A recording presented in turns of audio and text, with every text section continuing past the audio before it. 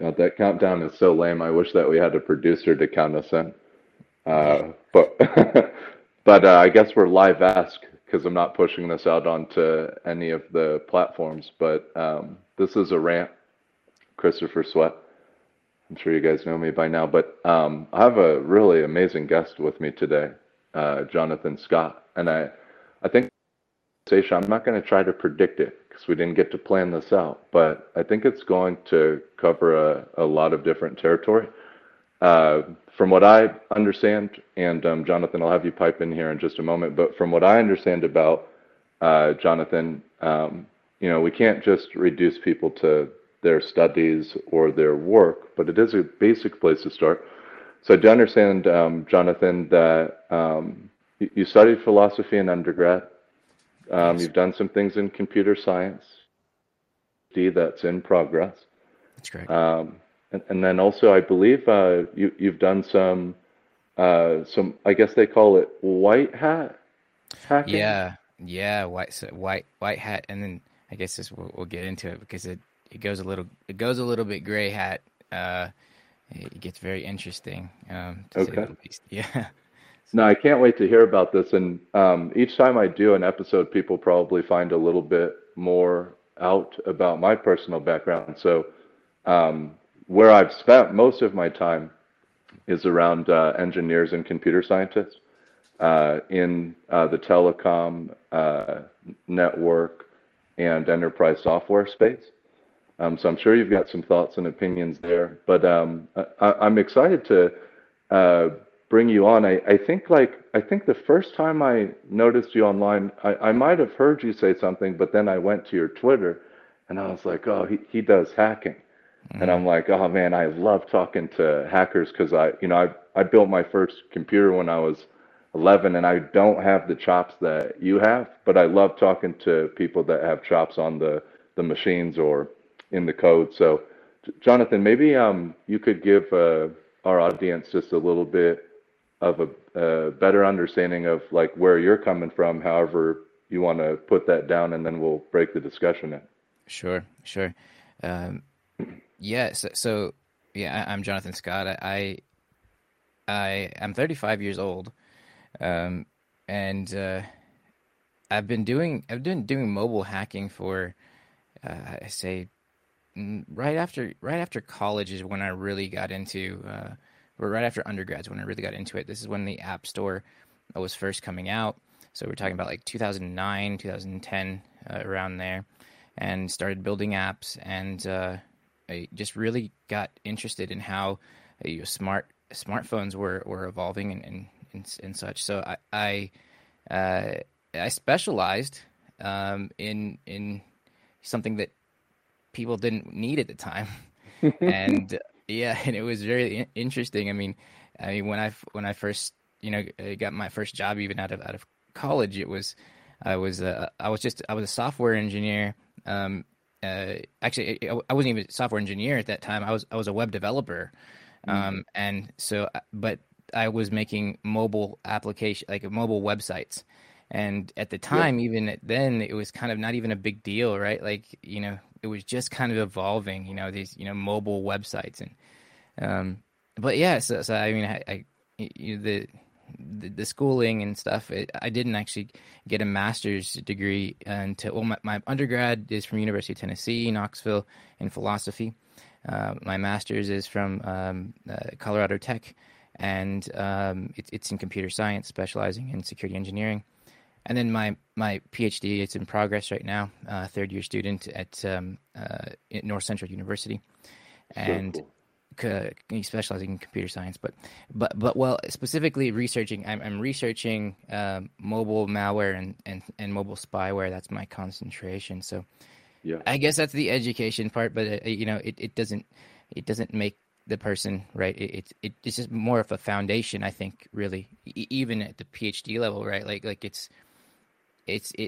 you're not really taught much about the subject matter. It's really about how do you write about the subject matter that you're trying to research and discuss, out in the open. So Mm. It's so interesting. And so you started hacking in '09.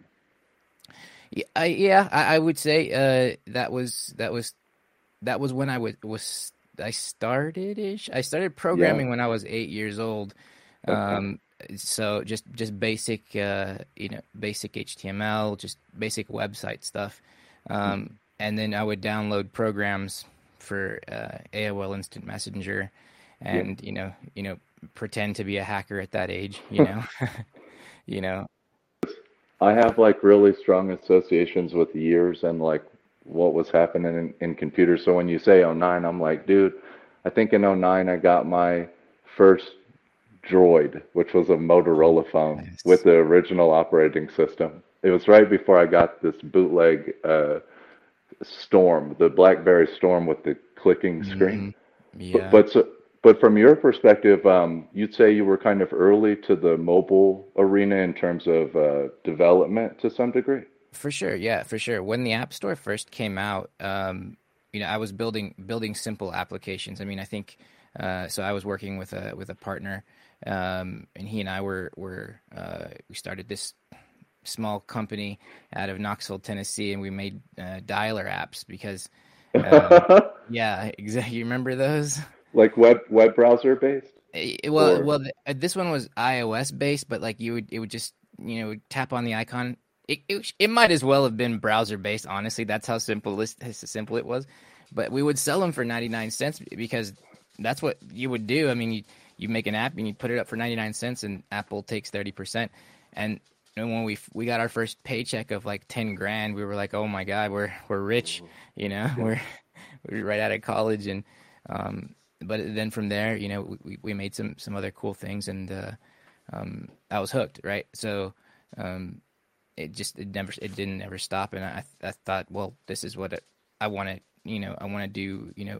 Uh, you know I thought at the time I wanted to do development for applications. So but I didn't have the experience to get there. So I needed a job anyway. So that's when I took the web development job, and then from there it progressed into a company giving me the opportunity to actually do iOS security, and so it was all an evolution, and people trusting and then training. Right, I'm thankful for that because otherwise I wouldn't have been able to get that far.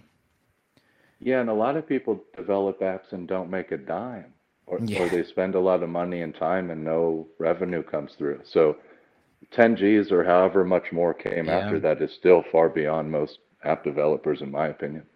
yeah. Thanks. Yeah, it was exciting at the time, and I think uh, I'm glad I did it. I really learned a lot about it, and yeah, it's just like I said, it's never left me. And then it, of course, progressed to Android development, and but it was all because I was I was given an opportunity, right, by Hmm. some pretty big companies, like um, Square One, SQ1 is how they're known. Um, at the time, I was doing their web development for mobile web development, and then I transitioned into actual iOS security, and as a necessity that something that they needed, and they trained me, um, and I've been doing mobile security ever since then. I mean, if they didn't give me that opportunity, it would have. What a cool office too! It was a really cool office. They had the giant hulks. They had it was like something I'd never seen before. Giant Spider-Mans and food 24 hours because everyone would work like whatever shift they wanted.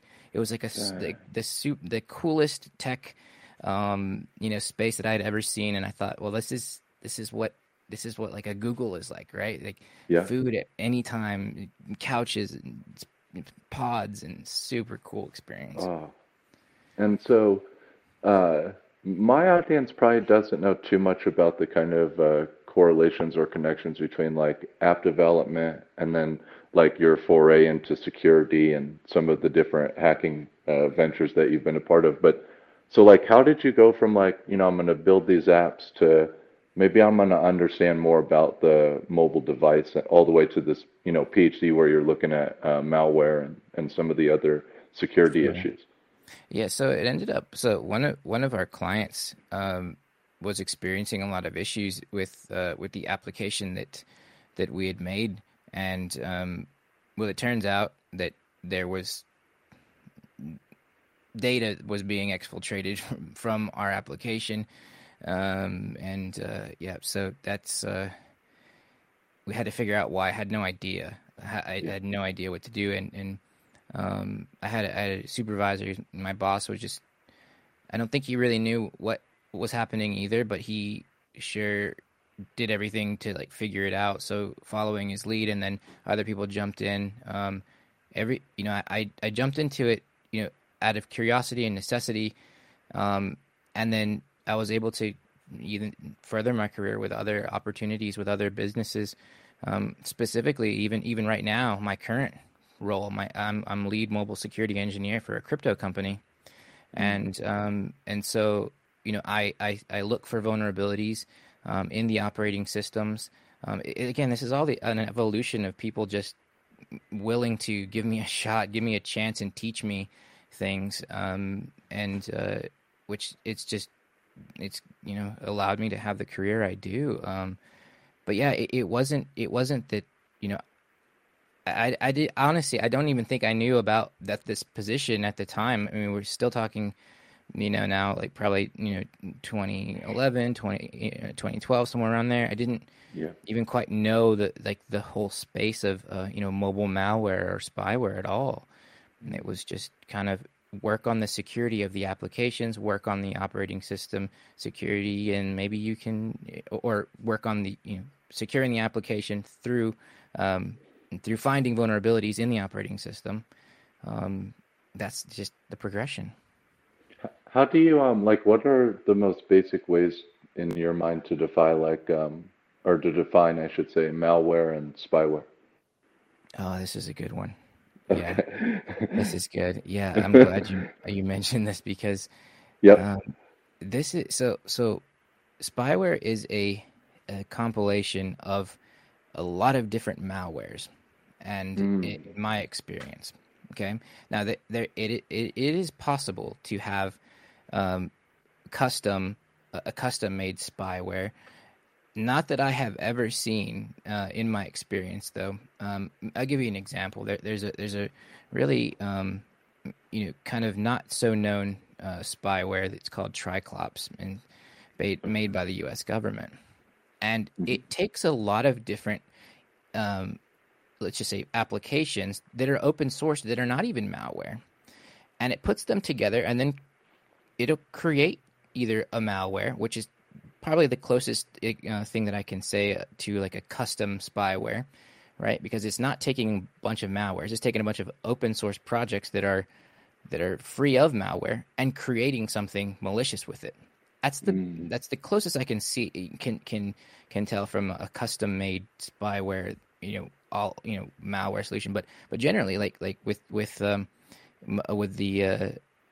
spywares that we see, they're comprised of different malware. So let's just say that one well, there's a piece of malware that's out that steals your passwords.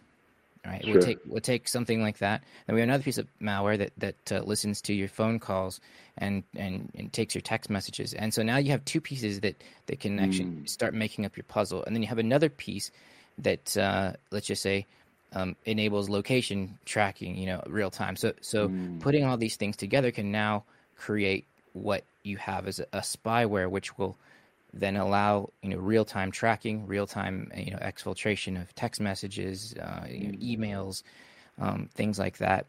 Uh, it is something that is is probably one of the most evil things I'd say in the world, and there is a lot of story behind this that needs to be told, because there are a lot of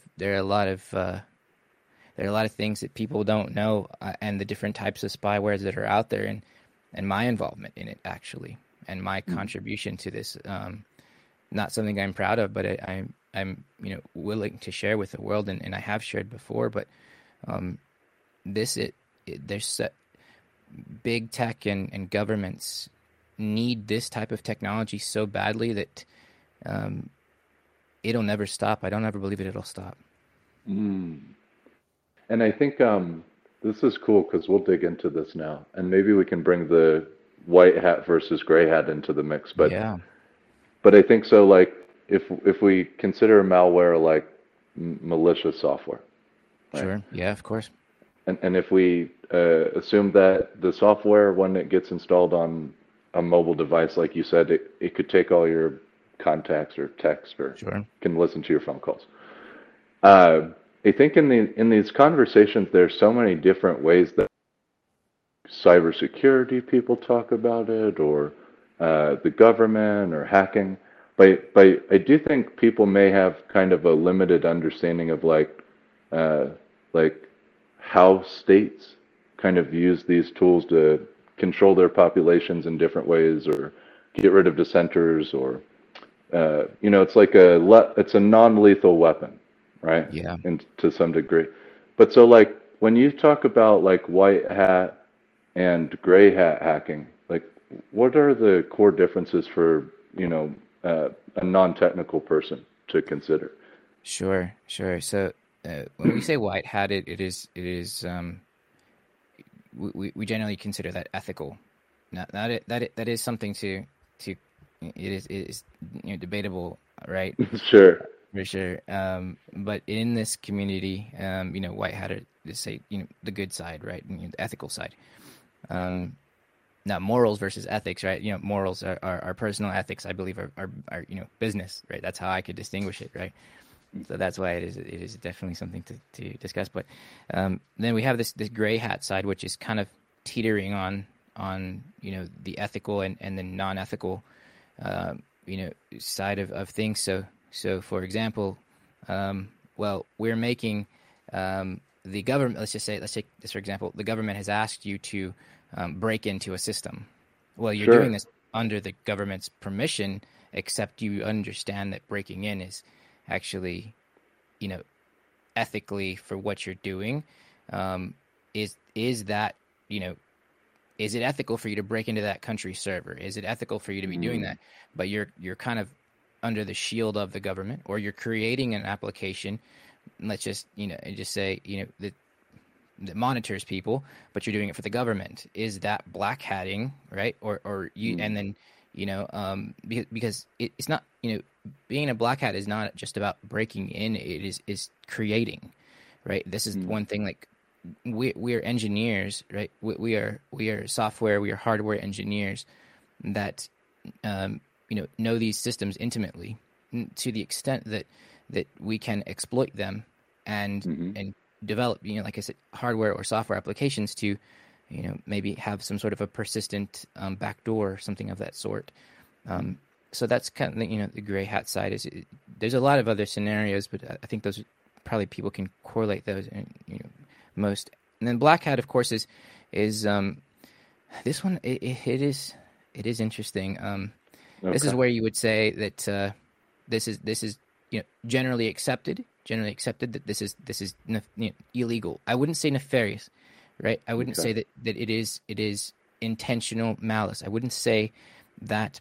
I would say that this goes against the ethics that of a white hat and a gray hat, to the extent that um, this is where it gets really really tough, because some people may consider selling a 0 day being a black hat hacker, Mm, meaning that there's this vulnerability that has it's very critical vulnerability, and you sell it to, let's just say, the government, or you sell it to a 0 day broker, and some people may consider that a black hat, but you're mm, doing something that's you are not actually using that against the people, but that tool will be used against some entity, and sure. so this is a very very it's a double-edged sword when gray hats and black hats, right? Because some people would consider selling these vulnerabilities to be a gray hat area as Mm, well, right? So you find an exploit that'll break into a phone or a computer, and you sell that for $200,000, $300,000. It's mhm, not uncommon at all. And mm. what have you done? Have you done something that's illegal? Technically not, because the law doesn't actually say that that is illegal. The law says you can't sell 0 days to sanctioned countries. That's Okay. what's passed recently. But there's no law against selling 0 days, and this is where I do struggle with this. How's a 0 day defined? So it means you don't have any days to you don't have any days to wait until uh, to patch, right? You have to Okay. actually patch now because it's such an extreme vulnerability that it will actually compromise all of integrity of whatever application or service or hardware or whatever it may be. You don't have any time, right, to think Mm. about it. You must drop what you're doing and patch it now. Okay. And those are the most critical because these are generally active and in the wild, meaning they're being used live, and you have to find a solution immediately. It's so interesting too, as we're talking about white, gray, and black. Uh, I used to follow the breaches like clockwork, and I'm not gonna lie, I feel like the breaches happen so consistently now, and there's so many different actors that are breaching networks and databases and systems. Uh, I feel like I haven't heard of barely any in the last 6 months. There was one that required everyone in the University of Colorado system to change their passwords last week. Yeah, And yeah, I always laugh about those ones. Um, but are there like big 0 day events that you can remember that maybe some of our listeners have potentially heard about? sure. I want to actually talk about one piece real quick Sure. before I go into that one. Um, you mentioned like the University of Colorado made you change your passwords. When I was at Colorado Tech, I found uh, I found that I was actually able to pull all of the uh, historical usernames, addresses, and phone numbers of all students from the past 10 years.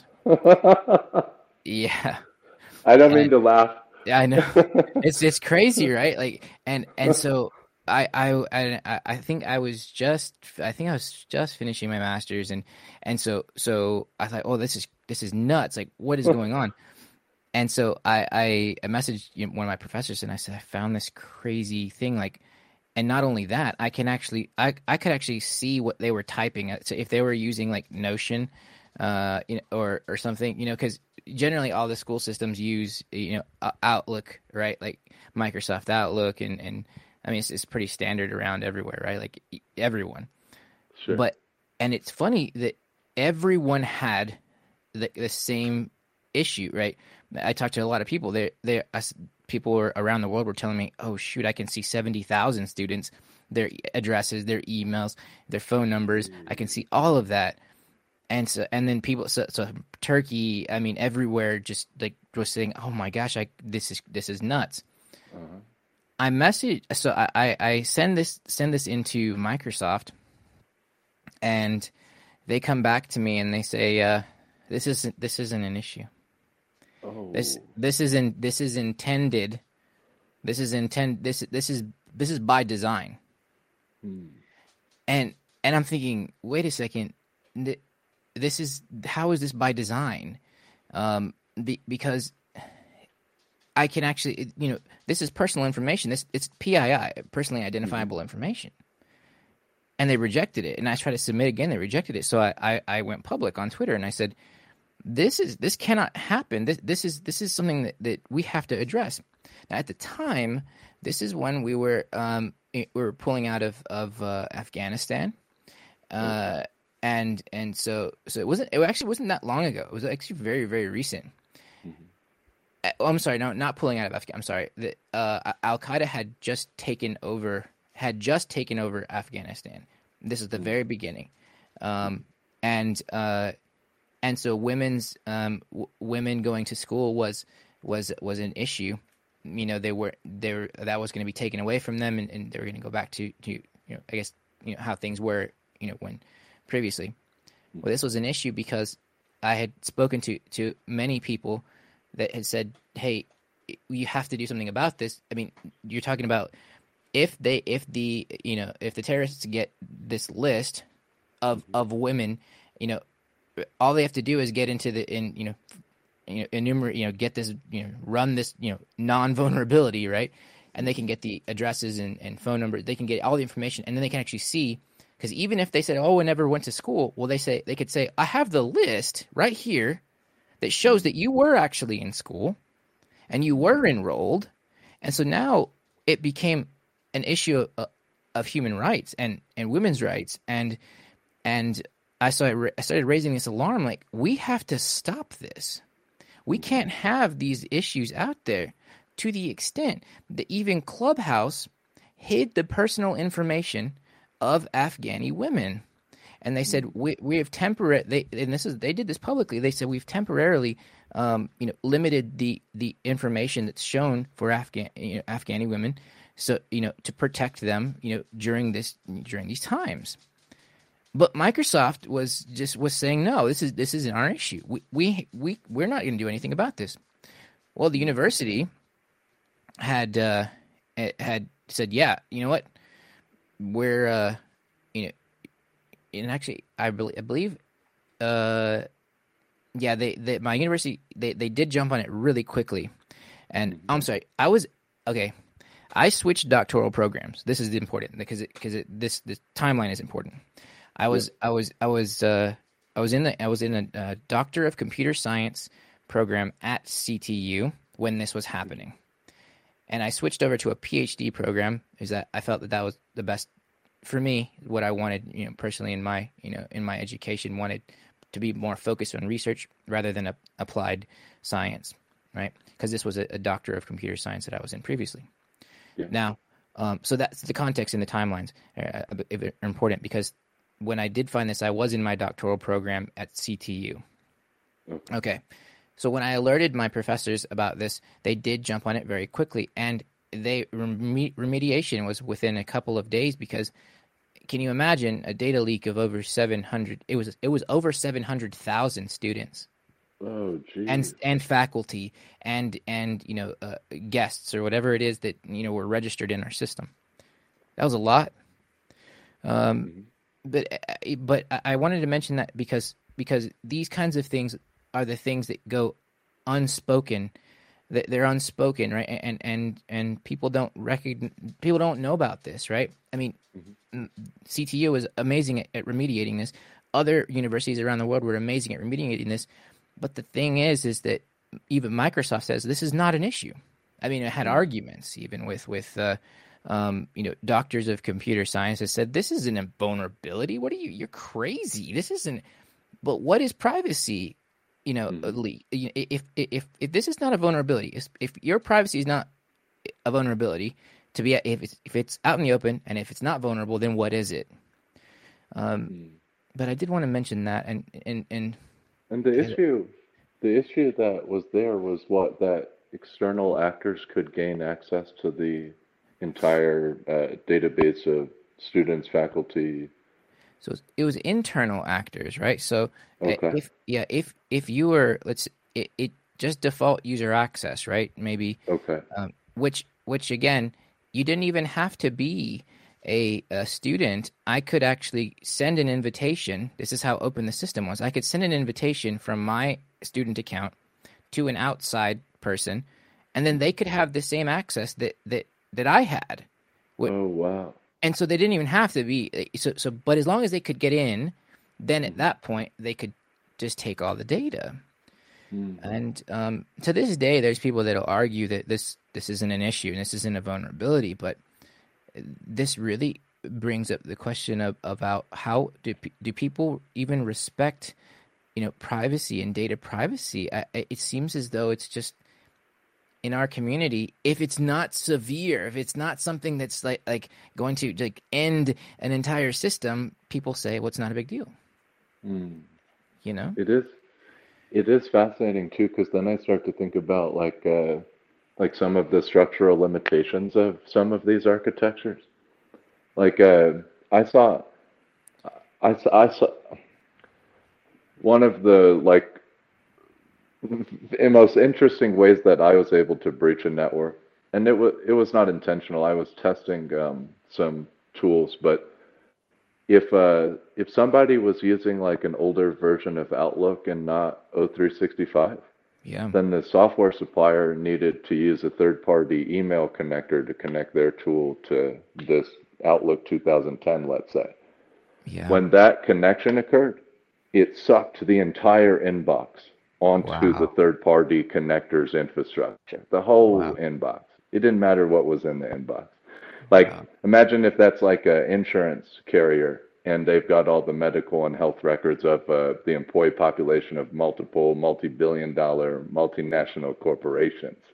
It didn't Yes. matter. It was going to suck the whole inbox of every single user inside of the organization once that third-party email connector was connected. And it was funny because uh, a lot of CISOs and legal people and compliance and governance people, they don't even understand how simple these exploits are or Yes. how easy it is to penetrate the network and bust it wide open.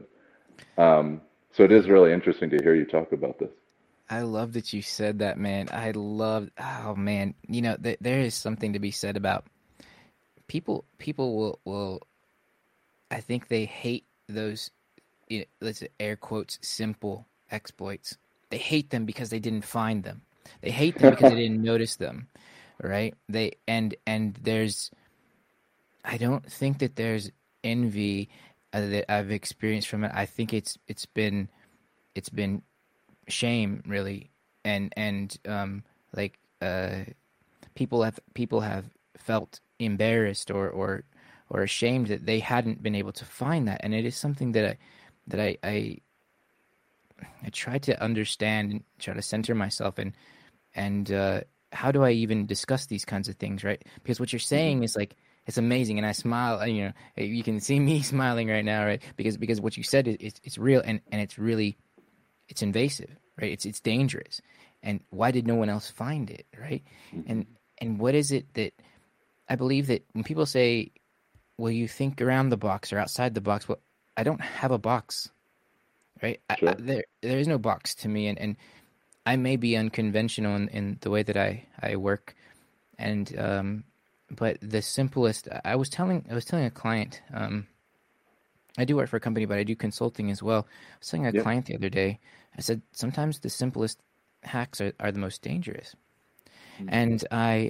And I've been working on this hardware wallet and for cryptocurrency, and it's labeled as the most, it's the unhackable wallet.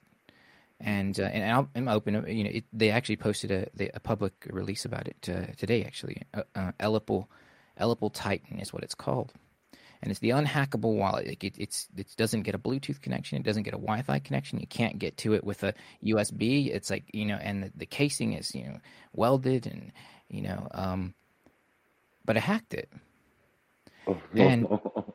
yeah, and they gave me a bounty, and I said, Okay. yeah, and we worked really closely together, and I said, I'm not going to share this, how I did this, publicly. Of course, they know, right? They know, and they're Sure. and they're working on the fix. But I said, this is dangerous because Mm.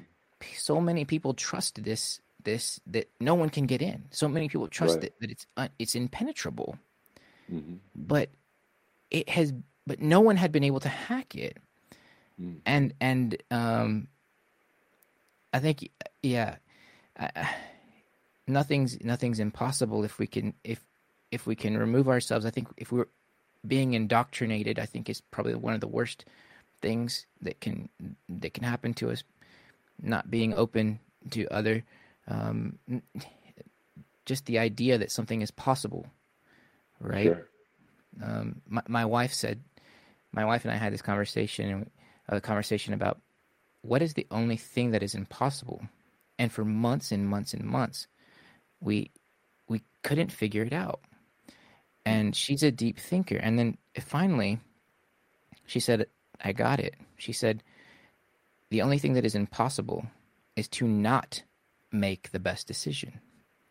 It is impossible to not make the best decision, because whatever decision that you make is the best decision. Mm. It will always be the best decision. It is impossible to not make the best decision. And that was, I think, the most profound thing that I had ever heard in my life. And as I'm like seeking truth and I'm seeking knowledge, and it's amazing to have my wife share that with me, because I carry that everywhere with me. And I say this because nothing is impossible. But if a man has made it, right, um, we can get into it, right? We can breach it. We can break it, Yeah. you know? Yeah, I mean, I was pretty brazen in certain parts of my corporate career. I've talked shit to plenty of CISOs, Sure. especially the non-technical CISOs. And again, I don't code, so it's funny that I can even see the architecture, but and maybe I just don't code because I don't know, but I guess I listen to the community, so I'm like on the periphery of the cyber world. I think about it when I need to apply it in certain ways. But I do hear a lot of arrogant engineers in the Bay Area, especially. And then, I'm in Colorado. We've got like at least two publicly traded telecoms headquartered here. Sure. So tons of tailwinds for cyber solutions here in Denver Yeah. Metro. Um, but so the arrogance and the hubris of people at companies like Palo Alto Networks Yes. or Cisco, right? True. Um, uh, it's like, I went into the shop and they had these Cisco, like what were they called? Like ASA 5500s or something. But none of the system administrators knew how to program on the router. I So see. I'm like, geez, how many endpoints are connected to this router? Like so Right. when you're saying some of these vulnerabilities are alarming, like it's pretty alarming, isn't it? It's like, Yeah. holy, does Yeah. anybody care? I've thought about this a lot, right? But I thought, can we fault people for not finding this, right? Like, Mm, you see things in a totally different way than let's just say a formal or engineer would see it. And there was one thing that was pretty amazing. What people may say what they want about Bill Gates, and this is not my preference of him, but this is more of what something that he did. He was working with someone on creating yeah, a toilet that would be able to take that excrement and that waste, and then turn it into to energy. And what he had said was, I don't want any engineers that are familiar with this technology to work on this. He said, I don't want mm, any of them. So because you all will not give me the solution that I need. He said, I want engineers that know nothing about what this, anything about how these systems work, specifically. And he did it. And he took fresh minds that had never seen the issue before, never studied it, and don't have PhDs in it, whatever it is, and they solved this issue. Granted, mm, it may have been huge, it may be a giant prototype. It was this massive prototype that would actually it was to turn this into clean drinking water. I believe it was what it was. It would take the excrement and everything and turn it into clean drinking water, and they did it. And amazing, right? You could drink it, you could wash your hands with it. It was going to save a lot of people. But I think that's something that needs to be done, right? Like it is. I believe that we see things just so with such a narrow view. If we, and this is the hypocrisy with me saying this is like, well, I'm getting a PhD, mm. the hypocrisy, and so I try to step out of my indoctrination, if you will. Try to step out from that and venture into something new. So going to cryptocurrency, it was something that was just amazing, right? I didn't know anything about it, until probably about 2 years ago, Sure. and so I would try to apply, my mobile into there's a mobile app for crypto. You're trading crypto with that, and then but it became as like something just so much deeper that um, I think I needed it in my life, right? It opened my mind, a- and I'm so thankful for it. I mean, uh, yeah, there's a lot to talk about when it comes to, I feel like, with indoctrination and looking, through new lens. But are we accepted, right? If we jump into a field that we're not familiar with, for me specifically, I think I've had a lot of pushback, you know? Interesting. Yeah. In which field specifically do you feel Yeah. the pushback? So which I don't venture off too much, but um, so I mentioned I started off with web vulnerabilities and Hmm. web development. I started off with web development, and then I moved into understanding it well enough to find vulnerabilities. So Q3 of 2021, I was the number one hacker in the USA on HackerOne.com. It's Really verifiable. You can see it.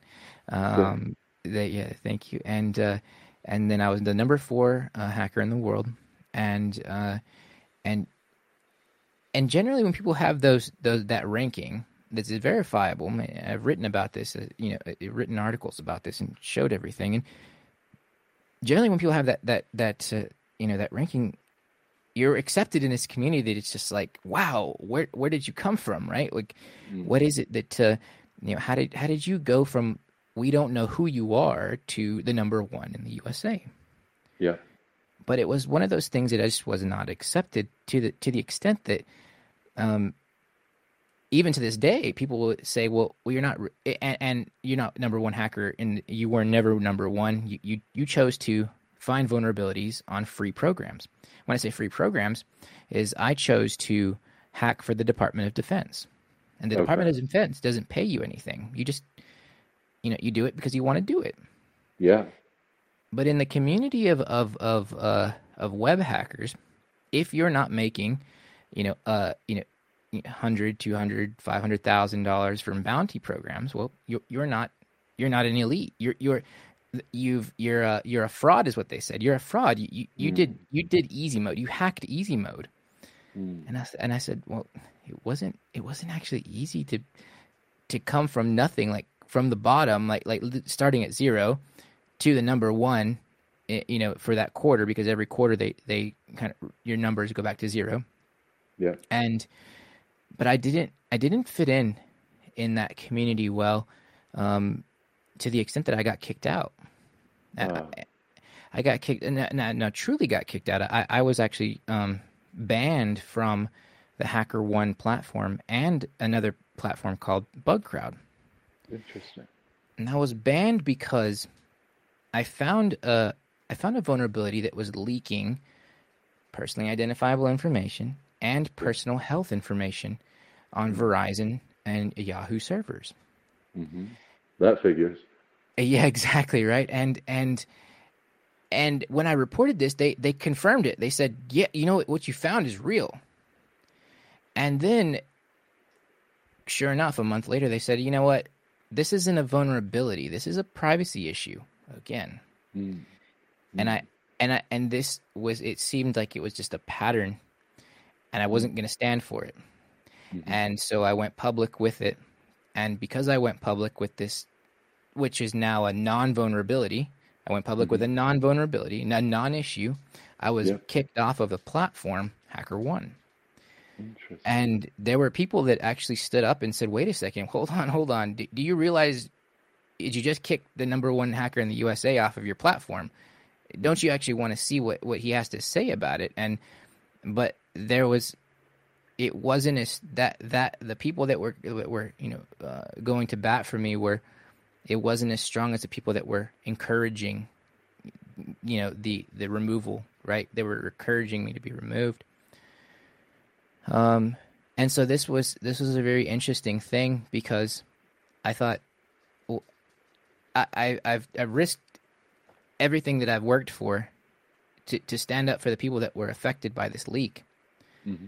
Sure enough, a month later, after all of the scandal and controversy, this leak gets fixed. Yeah. this non vulnerability, which I'm thankful for, right? I'm thankful for, but then now it becomes what you're a fraud and you're a liar and broke you keep saying this is a vulnerability when Verizon said it's not, even when it was fixed. And so it's a weird thing. It's almost like this community. This is Twitter. This is Twitter information security. This is a totally different, dynamic and professionalism outside of a Twitter information security, right? Sure. So it is a very interesting thing that's speaking to what did I venture out into that I wasn't fully accepted that's what it was. Yeah. Well, I think perspectives that come off the edge a little bit, but still find something accurately, Yeah. scare people. So, like you're saying, like ascending out of nowhere, that scares people. People still ask me how I've been in Colorado for so long. Yeah. They're like, how come we didn't meet? I'm like, I don't know. Maybe some of us move differently. And then on top of that, not all of us live in New York City or London. Like some of us want to live in other parts of the world. Yeah. But that doesn't mean that we don't have chops in these other parts of the world. Chops come in all different shapes, sizes, and flavors. So I think that when the community is concentrated with a certain archetype or a certain expectation, any Sure. community, they can get aggressive with people that are just coming off of the edge and may not use the language exactly the same, or Yeah. maybe are describing a nuance that's really hard to see. So I can relate to some of these things. Uh, but then also, like, I've listened to you describe in detail some of the like programs that you've built or Sure. some of the programs that you're researching. So it's very legitimate work, what you're talking about on the mobile device. Yeah. Like, and then again, like, I don't know if you know or how many mobile devices are on the planet, but I'm sure it's more than a couple billion. Yeah, I'd venture to say that as well, actually, and it's funny because uh, this market, this mobile device, even secondhand market, buying and reselling these mobile devices, and this was a really good segue, actually, what you just said. Um, this is it's exponentially growing year after year because we are in the US we tend to want the newer devices and there's third world countries that are just just allowed to have specific kinds of devices, just say like an iPhone 5S, right, or iPhone 6, right? They're not allowed in Sure. these countries because there's there's like export regulations specifically, right? So these chips that are inside of these devices can be used um, according to the U.S. government, can be used by nefarious actors, and they can use these chips to create bombs, missiles, etc. And so, but on the same side, all these mobile devices around the world are since we can't actually let's just say serve Syria or Crimea region, right? We have trade restrictions with those regions. They're not able to get these devices easily, and they're not able to actually have the technologies that we have. And so there's so many mobile devices around everywhere, but the access that people have to them, it's appalling that they don't have this access, right? Mm. Um, but it's a very interesting thing to think about how we have the technologies, and we have these freedoms to use these technologies here. We can get the latest iPhones, but many countries can't even have an iPhone 6 yet. There's restrictions, whether it's from us or their own government, that restrict the technology. And I love what you were saying in the clubhouse room the other day about how it should be criminal to not allow people to have the internet. That Oh yeah. was inspiring to hear. That was just Thank you. it was amazing to hear that publicly finally. I believe you even said, I believe you said that it should be a human right to have the internet, Mhm. that is something that resonates with me. I mean, I've got chills just thinking about it, literally Yeah. right now, with what you said. And Mhm. that message is I was awestruck by it because I resonate so much with that. And so I thank you because Well, I believe. you got to think I come from, this is the words that society uses, right? But I come from a non-elite background, whatever the fuck that means. But at the same time, when I got onto the computers, when I got onto the internet, 10, 11 years old, who was elite? I was. Let's be honest, right? Sure. And Yeah. I was running simulators and I was running with people around the globe. And so I was very exposed by way of the internet at a very young age. And I understand how it makes information flow. So I still think there's like a really significant quality argument when it comes to like access to information. Like, and I'm not a big equality type, you know, I understand like certain things get distributed unevenly, but when somebody has a mobile device, like it's really like, I mean, they can do a lot of things on that device with access to the internet that are still mind-boggling to me. Yeah. Um, even like, you know, again, I recorded and streamed audio when I was much younger, but the ways that you had to do it were super cheap.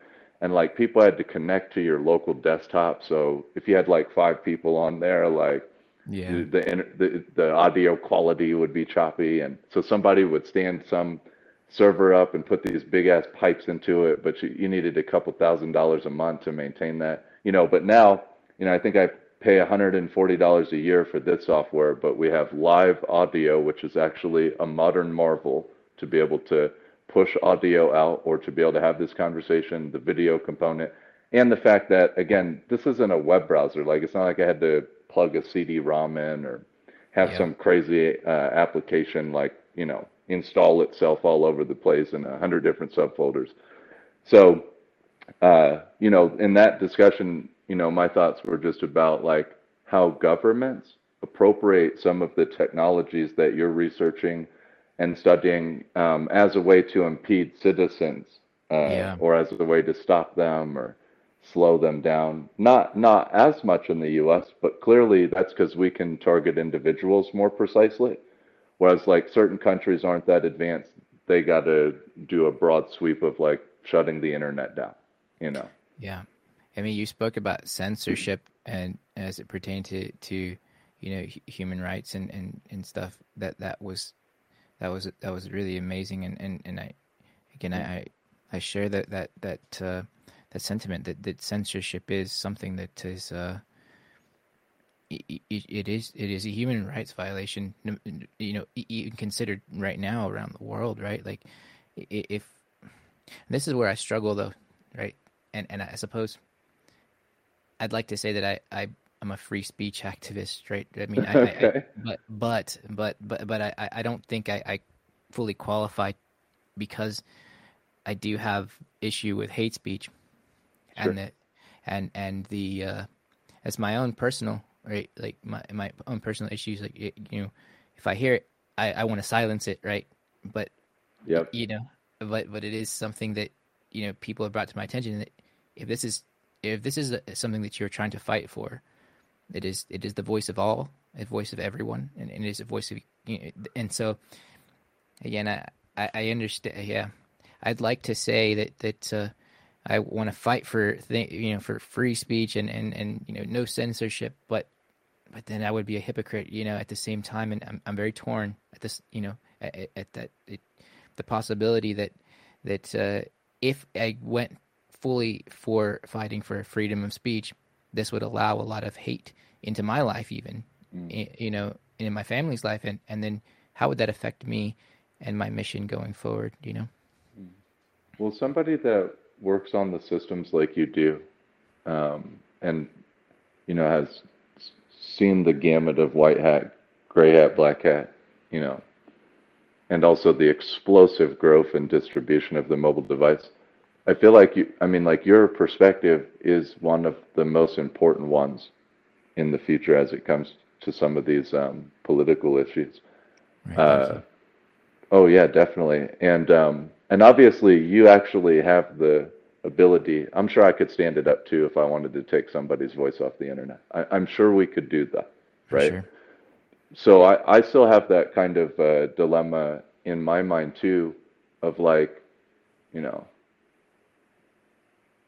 should the, but the question really is like, should the technology be what stops people? Or should Yeah. it be another system or another part of, what are your thoughts?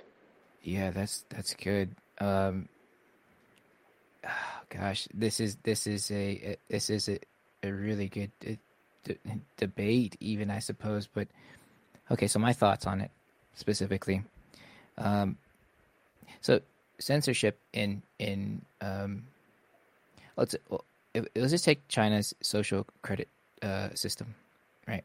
And and and how people are censored in fear of getting lowered into the specific specific ranking, right? So one of the things in the social credit system, like let's say, like one of the defects that you can get is being rude to people online, right? Mm, Saying things that would go against whatever the policy said will, and then they monitor all of your activity to make, and then they put it up against an algorithm that natural language algorithm or whatever it may be. Maybe you're speaking in a clubhouse event or something like that, and whatever you're saying actually goes against your score. mm, Now, how it affects you as a Chinese citizen is you can't actually purchase plane tickets. mm, You can't actually purchase train tickets.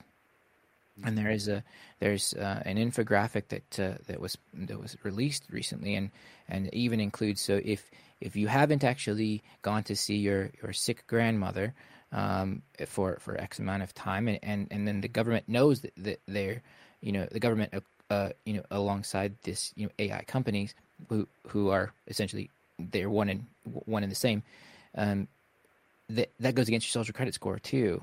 So mm. the walking on eggshells concept is something that people grow up with, right? And but at what point does it become normal? And I saw it recently. It was very disturbing. So there was a lot of controversy over the my 2022 Olympics application. Is it spying? Is it not? Is it I made the claim that yes, I can definitively say that the version that I was using was recording all audio while in use, Mm.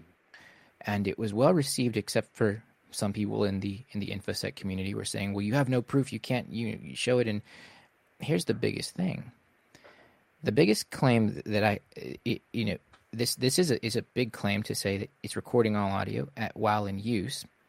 Um, People see what they want to see, and what something that was missed, and this is very important. I had been doing my research on this application for weeks before I had made this claim, and what I there was a Citizen Lab is a it's a research facility that looks into human rights violations. Does a lot of Pegasus spyware, reverse engineering. They had done their analysis and they had found some things, and the one thing that no one had mentioned or even said was that the technology that was powering this application. And let me give a little bit pre context about this application. This Yep.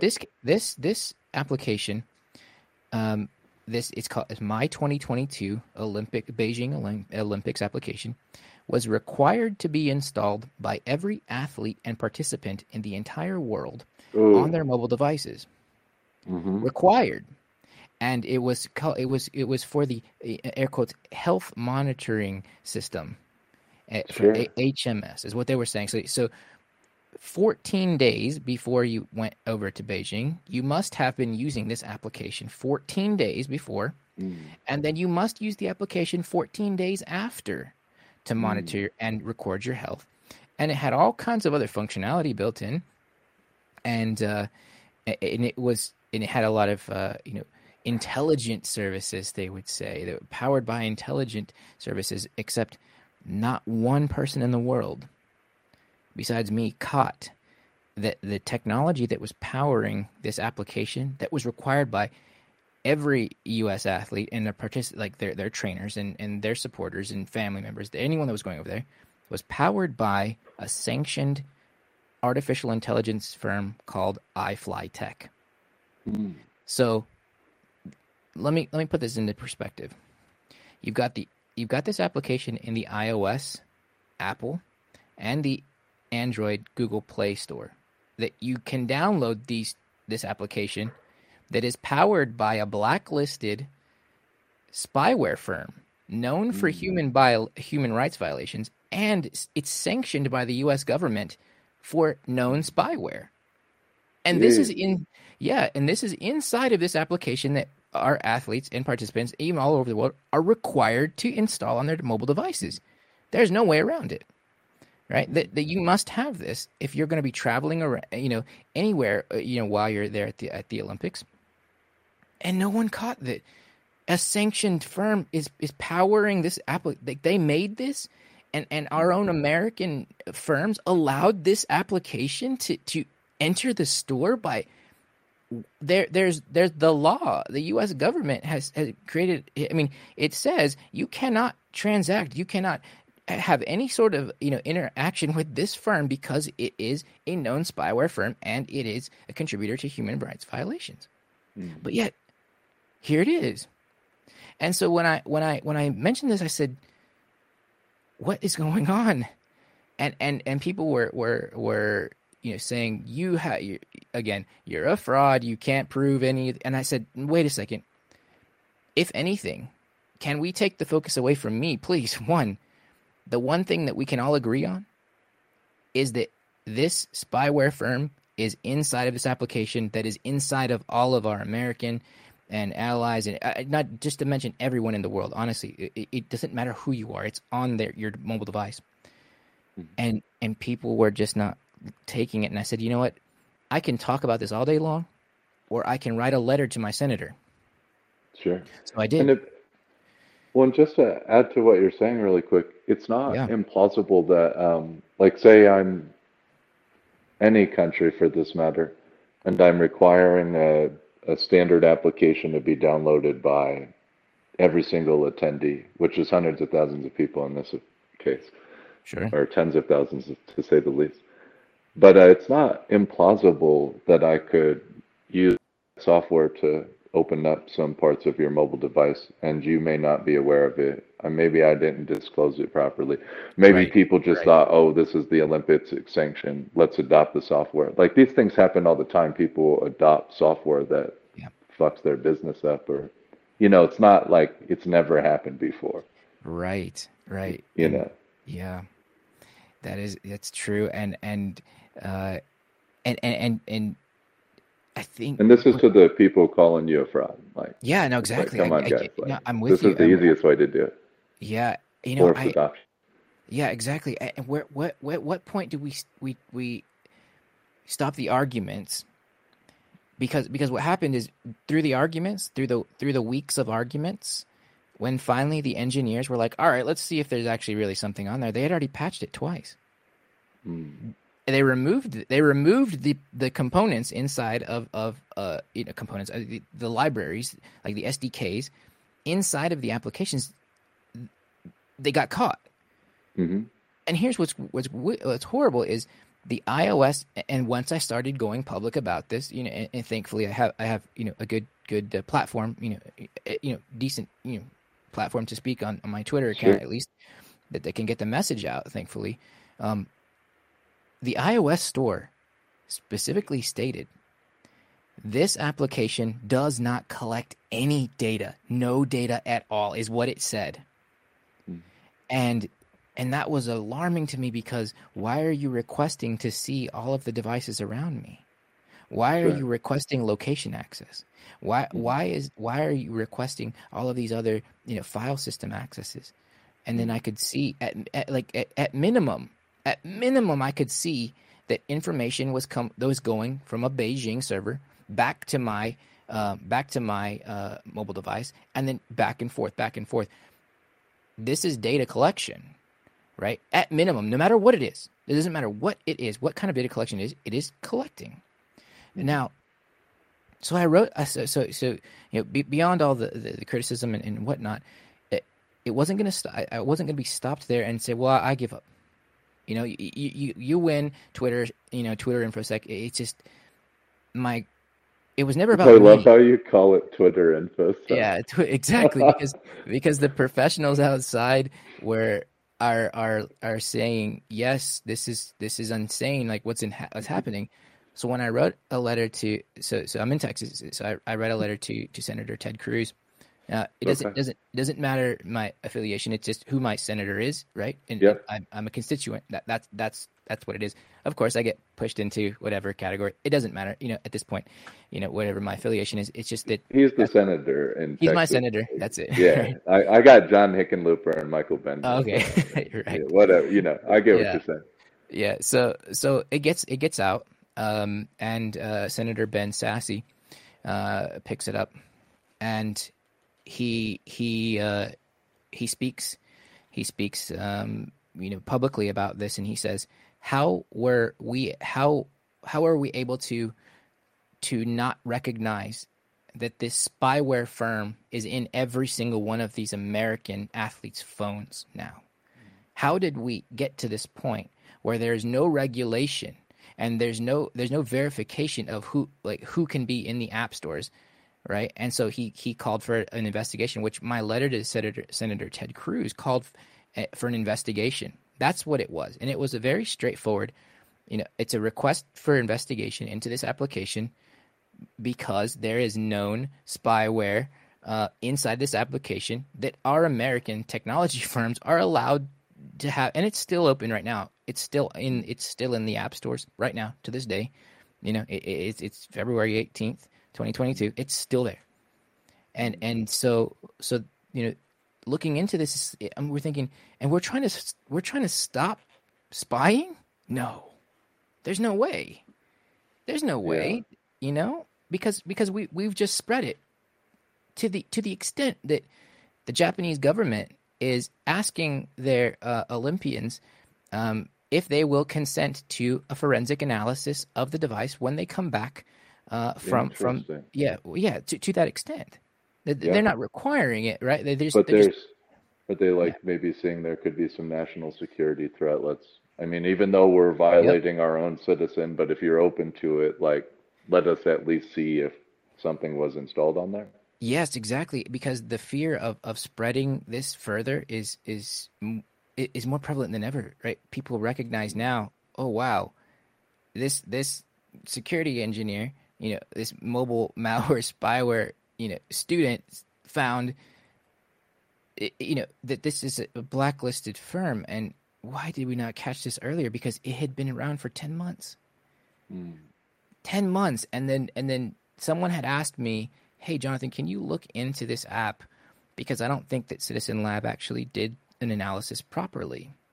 Mm. And look, this is nothing against Citizen Lab, because I talked to my wife about this, and they said, "Well, Citizen Lab's Canadian, and so this is an American issue, right? So I can't fault them for not finding it, right?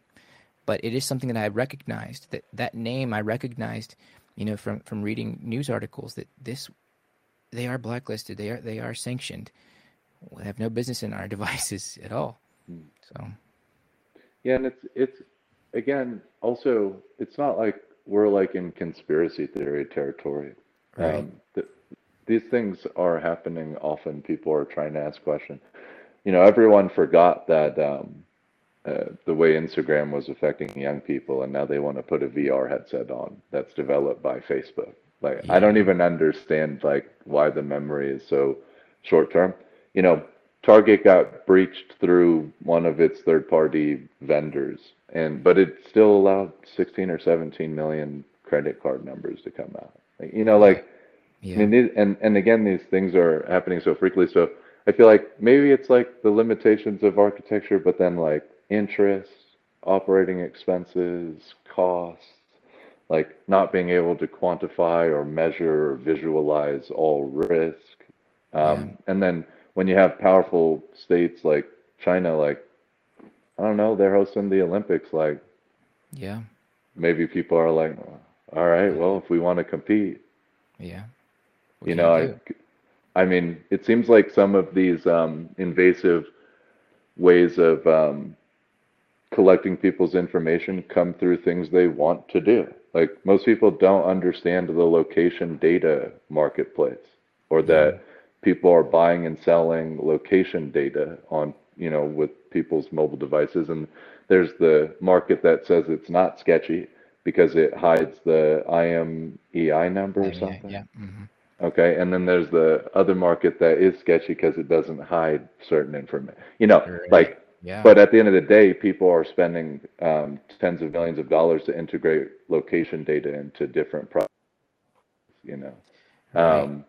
and so a lot of people don't realize that their location is sold, and it's an interesting market. You Yeah. know, That. Yeah. You're right. This. I go back to like the days when I was doing these web hacking, which it all kind of it all, was it, it was interesting to say the least, because not only I was trying to stick to mobile, bug bounty with this HackerOne platform, and but it always shifted to this server that was holding information. So even if I was doing vulnerability testing on a mobile application, I'll take GoodRx for example. The application that gives you a discount for your medications if you don't have insurance, right? They had a program, that said, hey, go ahead and hack our mobile application or our website, and we'll give you a bounty for your findings. And I wrote about this, and I had a podcast about this recently, and just kind of remembering the days that when I had first started. The first vulnerability I had ever submitted to the HackerOne platform was a critical vulnerability, and it was from GoodRx. And they said that what I was able to do is I was able to actually pull out information about, let's say, first name, last name, birth date, phone number, medication, doctor. I was actually able to pull all that information. And it's funny because I wrote about this I wrote an article about this, and I did a podcast so everybody can see this. It's a Medium post. It's really interesting because they said, yeah, we know about this. It's so we knew about this before you actually reported it, so it's not an issue. And I'm thinking, okay, all right, well, fast forward a year later, they actually get to they come under fire because they knew about this data that was on these devices. The information was being held in an error log. So basically, the information, so the app would, air quotes, crash. okay. An error log would be submitted, and then that error log would be sent over to to their servers, and then they were selling that information, all of that health information. This is public information, and there's articles about it. They were selling that information to Facebook and Google. Jeez. And I was thinking, how grimy are you? Sure. It took you a year later, because they never fixed it after I reported it. They never fixed it. It took a year later to finally get publicly called out by big media for you selling our for selling our private health information to Facebook and Google. You said, okay, fine, we're gonna stop. And how were reprimanded? There was no follow up on what the consequences were, right? And people may not even know the story, right? They may not even know that while they were using this application, a few years ago, that all their information was being sold to Facebook and Google, health information, medications, doctors, all that stuff. That's super private. Yeah. Yeah. So I agree with you. There's a lot of things that we are doing willingly that are allowing these companies to capture this data. But there's also really, like, there's, when people say, well, they're capturing everything, right? They're capturing all of our information. I mean, they're going to do it anyways, right? But Exactly. yeah, I mean, I get it, but there has to be some sort of a sense of sovereignty, I believe, right? At least Yeah. be upfront that if I agreed for you to sell it to Facebook and Google, then I agreed, even in the finest print. But Sure.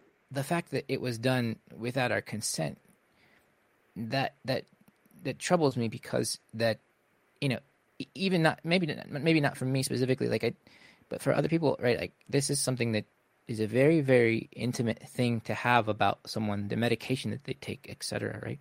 It Yeah. could really affect a lot of job opportunities. Even it could affect, social, economic, statuses. I mean, truly, it could affect quite a lot of things. I mean, if you think about Cambridge Analytica, the data points that were collected on us, they didn't even say every single one. We couldn't even Yeah. imagine, right? Oh yeah. And It's it's frightening. yeah, so I can go on about this.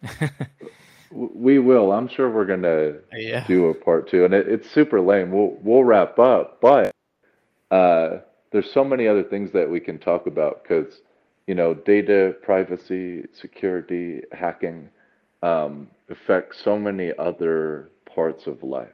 It's not just yeah, about computer systems, like you're saying. yeah. Um, what's where should people go to find you or to be able to follow some of the research you're putting out? Sure. Yeah, I recommend. I don't. I always tell people that don't follow me, but yes, like you said, follow the research.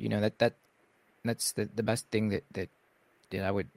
I guess the best way to put it, right? Because there's so much information that I want to get out. So my website is it's the number zero and then hak.com, and then so research and code repositories, podcasts speaking about these kinds of things.